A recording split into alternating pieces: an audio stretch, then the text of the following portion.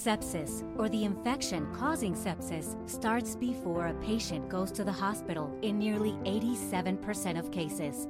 Sepsis is a medical emergency. If you or your loved one has an infection that's not getting better or is getting worse, act fast. Get medical care immediately. Ask your healthcare professional, could this infection be leading to sepsis? And if you should go to the emergency room. Learn more at cdc.gov/sepsis. Hey everybody, welcome to Let's Fix Work. I'm Lori Rudiman. Today's guest is Julie Zhu. She's the VP of Product Design at Facebook and the author of a new book called The Making of a Manager: What to Do When Everyone Looks to You.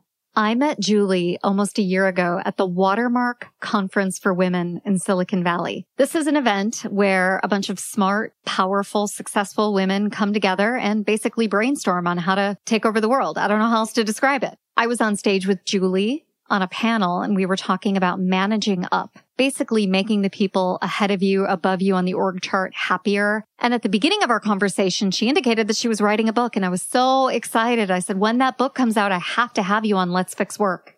We've tried to have this conversation twice. The first time we tried to record, there was a hurricane. The second time we tried to record, Julie went into labor early. And so we don't talk about any of that on the show, but just know that we've been anxious to bring you this conversation for a while. On today's episode of Let's Fix Work, we talk about the difference between managers and leaders. We also discuss organizational trust. And finally, we tackle a topic that we've tackled before, but Julie has some pretty nuanced and specific ideas around it. And that's feedback. So if you're interested in all of those topics, or if you just want to hear me talk to someone who was Facebook's first intern, that's right, Julie Zhu was the first ever intern at Facebook in 2006. And now she's VP of Product Design. It's her job to make Facebook look great. Sit tight and I'll be right back with more Julie Zhu and Let's Fix Work. Work is broken, and so is the way you think about it. Host Lori Rudiman is picking up the pieces so you can take control of your career, put yourself first, and be your own HR. With the Let's Fix Work podcast, here's Lori. Hey, Julie, welcome to Let's Fix Work. Hi, Lori. Thank you for having me here today. Well, it's such a joy and a treat to have you here. Not only are you just someone that I've gotten to know through the conference circuit, but you're now a newly minted author. And I'd love to talk to you today about your new book called The Making of a Manager: What do you do when everyone looks at you? So Julie, right off the bat, why did you write this book? That's a great question. So I remember being a new manager at 25 years old. My boss had talked to me about the fact that our team was expanding and said, hey, I really need someone to help manage the team with me. What do you think? And on the spot, I said yes, because I wanted to help out, because it seemed like it was the start of this exciting journey. And it wasn't until a few days later that I'm sitting down having my first one-on-one with somebody who was formerly a peer of mine, now is, my report, that I realized I really had no idea what I was doing. I bet that feeling is universal, really, for so many of us out there. Julie, there are a lot of definitions of management, and you have one in the book. Why don't you tell us what your definition of management is? As I see it, the job of a manager is to get the best outcomes possible from her team, from the group of people that's working together towards a common goal. Well, that's a pretty simple definition, like really simple and clear cut. Why do you think people overcomplicate the world of management? I think a lot of the reason why is because we grow up with a sense of what management is supposed to be. Most of us, if we ever take a job, whether in high school, college, after college, we're working with a supervisor or a manager. And that's often how we get the sense of, okay, here's what a manager's job is, here's what they do. And I think we pattern match, right? And so when I became a manager, for example, I thought of managers as kind of an authoritative figure. I thought of them as the people who made hiring and firing decisions and told me, what assignments I should take on and gave me feedback on my work. And so I think we tend to see management as maybe a series of tasks or a series of responsibilities. It wasn't until many years later where I realized, well, all of these are basically means to an end, right? Managers hire, they fire, they give feedback, but it's all towards a purpose. And the purpose is really trying to get a group of people to work really well together so that that group can achieve its goals.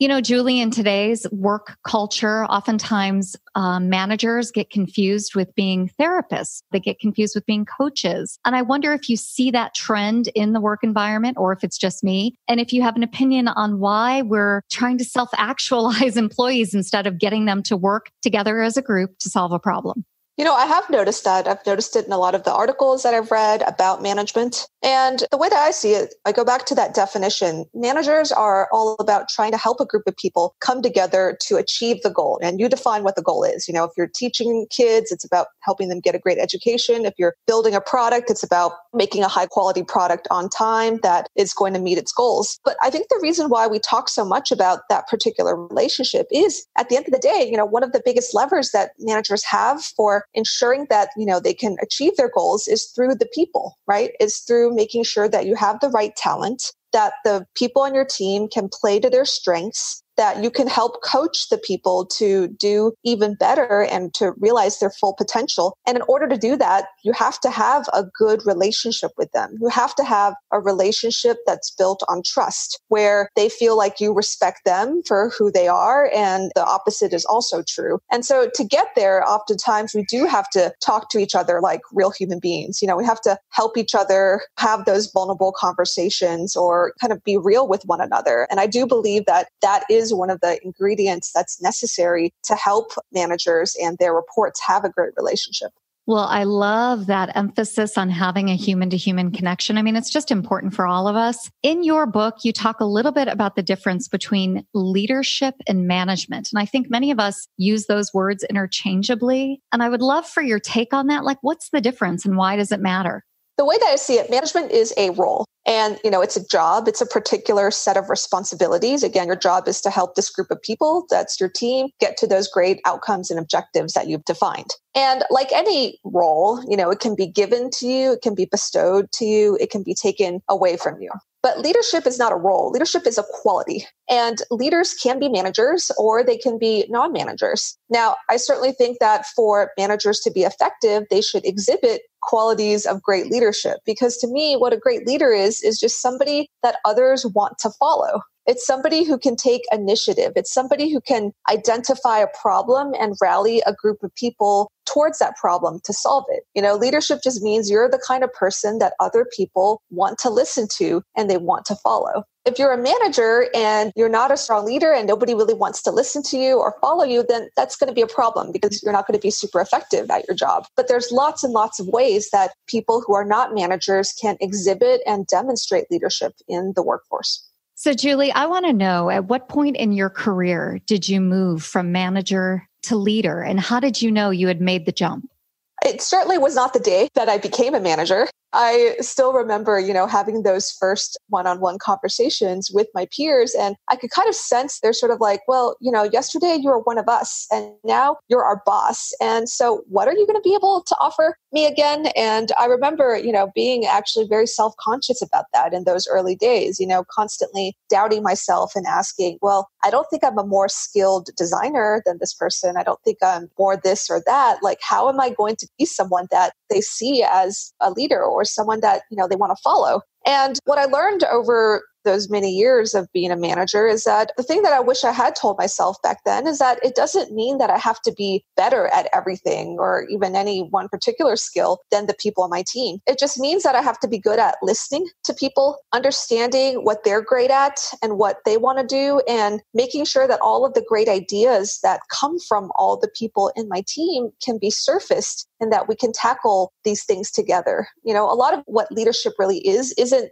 as a lot of times the way we imagined it. You know, you're the person in the front, you're the leader of the pack, you're the one that everyone's looking up to because you're so great and whatnot. A lot of leadership is just being able to observe and listen and to get to know the people on your team, and then ensuring that the best qualities of those people on your team are what gets surfaced. And so, you know, if this person happens to be the most organized person, then they're doing a lot to help the whole team get more organized. And if this person comes up with the most brilliant out-of-the-box ideas, then, you know, that person has a forum to share those ideas, and we take the best of those ideas and we do them together. And that to me is a lot of what leadership actually is. Yeah, I love that definition. I think whether you're a manager or a leader, there's always so much on your mind, especially when you're dealing with human psychology and human behavior. And in your book, you write that there are certain things that managers think of all day long. And I think you mentioned 3 of them. Do you remember what they are? Can you share them with our listeners? Yes. So the 3 things that I consider the major buckets of tools in a manager's toolkit fall into these 3 areas. The first is people, as we talked about before.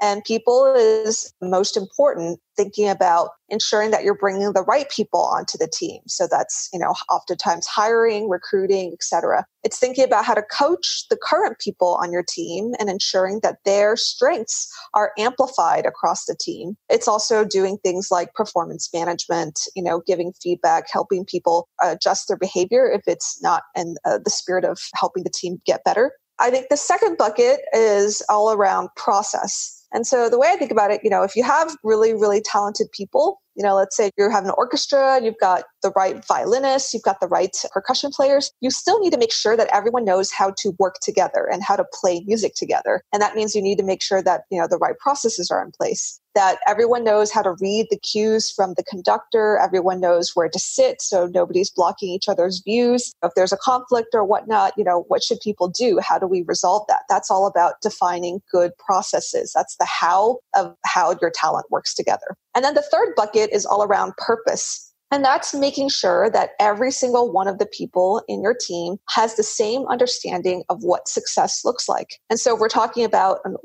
orchestra or a symphony, it's ensuring that basically everyone has the same sheet music. Because if you have talented people and they know how to work together, but they don't have the same picture of what success looks like, you're still going to get conflicts. And purpose becomes more and more important as the organization or the team gets bigger and bigger, because at that point, you might have dozens of people, hundreds or thousands, and they all have a slightly different perspective of what we're really, really trying to do together. Then they're not going to be working together as efficiently. Well, that certainly makes sense to me. I'm thinking about all of the listeners who are out there who work in small to medium-sized companies all over the world, and they would love to improve their management skills and their leadership skills, but they feel as if they're lacking training, right? There's no training at their office. And I wonder if you can speak to that and also talk a little bit about how your book might be helpful for them if they don't have access to management or leadership training. Do you even need to take those classes to be a good manager? That's a great question, because I obviously do think that the more that you have access to courses, books, and so forth, they're all tools to help you in your management journey. But I also think that one of the most important things that managers can do for themselves to improve is simply asking for feedback all the time. And it sounds really simple, but it's actually hard to do in practice because, it's asking for feedback can sometimes feel like we're having to let our guard down and be vulnerable and open ourselves up to the possibility that maybe we're not doing everything perfectly or as good as we want to be doing them. And so that's why I think oftentimes, we hesitate to ask for real, honest feedback. But, if you are a manager, oftentimes the fastest way for you to learn is just to let your guard down and to genuinely ask your reports, ask your peers, ask your own manager, hey, what could I be doing better? Or even if you just did something, you gave a presentation, you ran a meeting, right? Being able to poll a few people who were there in the audience and asking them, what would have made that meeting twice as good? Or what would have made that presentation twice as good?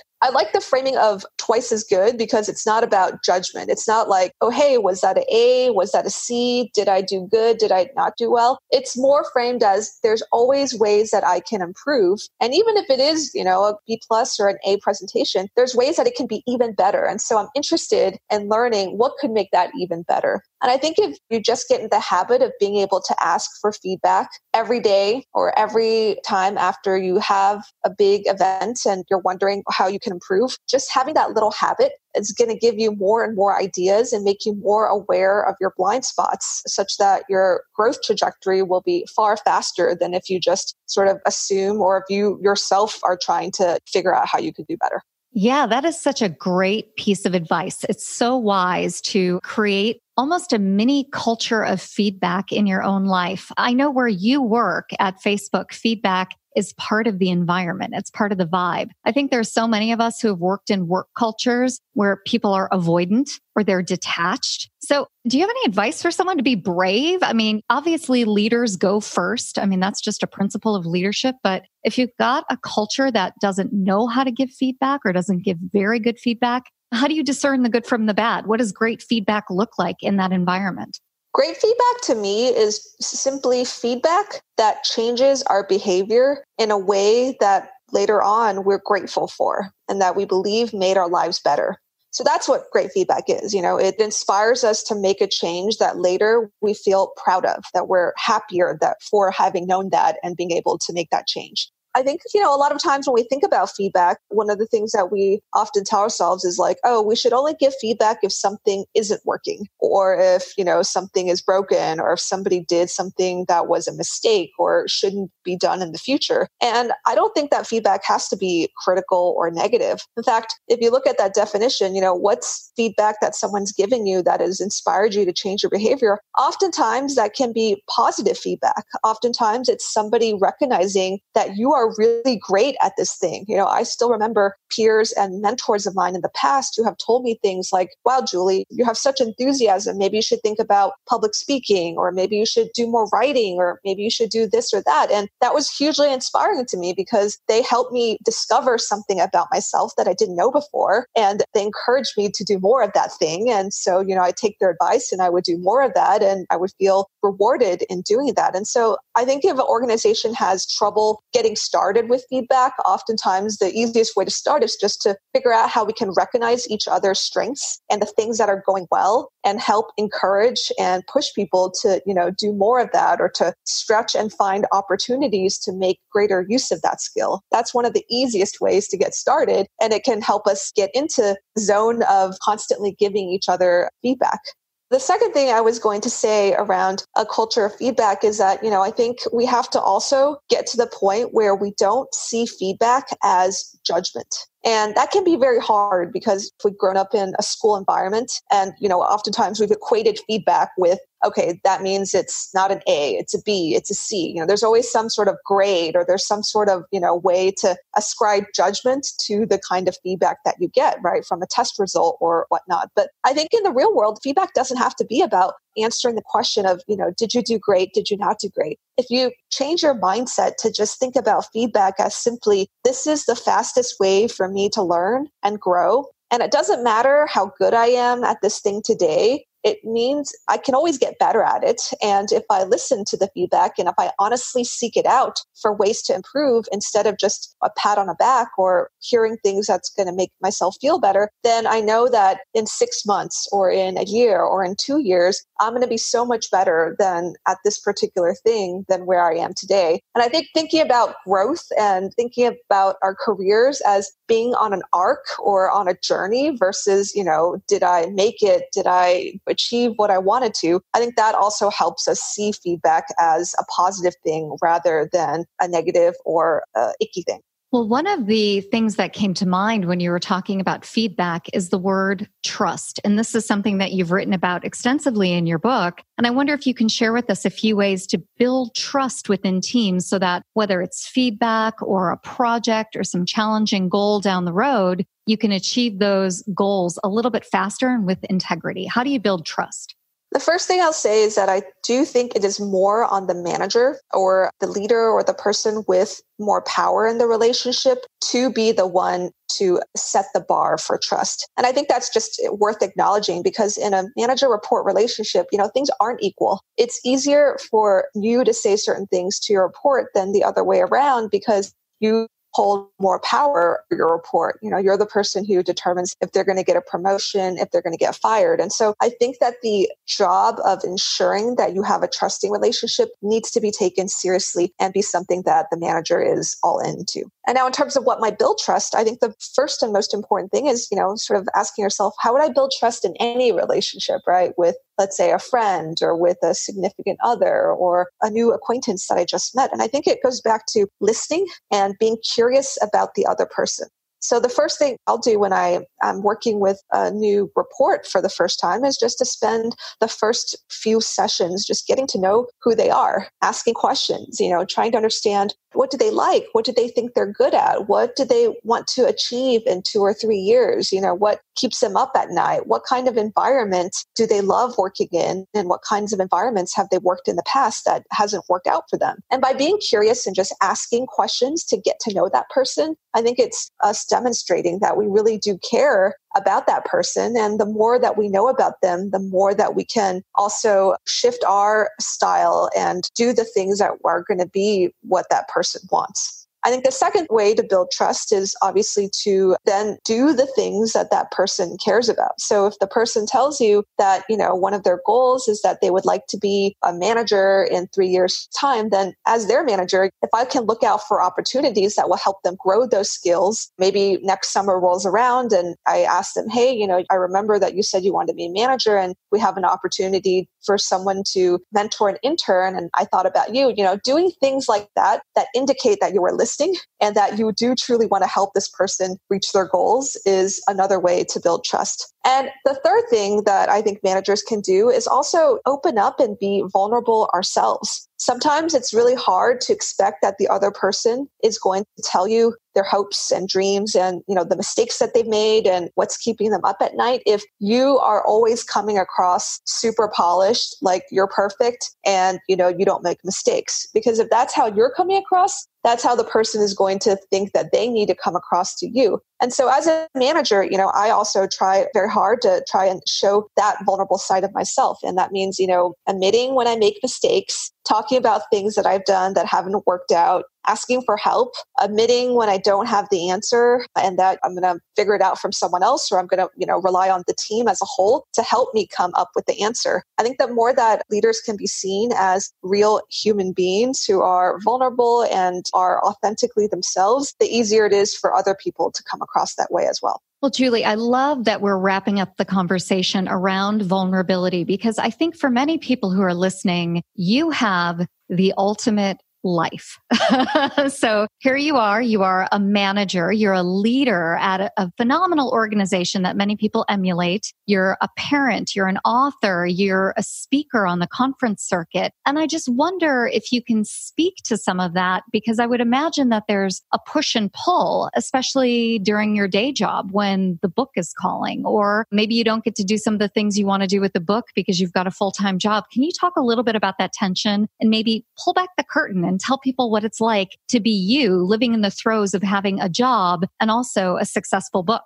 It definitely wasn't a super smooth journey to writing this book. I will admit that, when I first signed the contract and they asked me how long they thought it would take, I was like, well, of course, it's not going to take you that long, probably 9 months. And a year and 2 months later, I was still frantically trying to wrap up the first draft, and it was nowhere near the level of quality that I think we all wanted it to be. So there's a lot of things like that where I would say that I didn't do a great job of maybe predicting how to best juggle and balance these different things in my life. And, I think we learn, and I've certainly learned a lot as I went along. It's just a matter of, I think, figuring out what are my priorities and how do I want to spend this week, this month, this Saturday, this Sunday, and trying to be really clear and intentional, because I hear people say things like, well, how do we have it all? How do we do X or Y? And I don't know that there is an answer to that. I think the best that I've been able to come up with is just to recognize that if you have all these things that you want to do, there's only a certain number of hours in a day and you're probably not going to be able to do them all. But what matters is that you can choose the first most important thing, the second most important thing, the third most important thing, and then be intentional about knowing that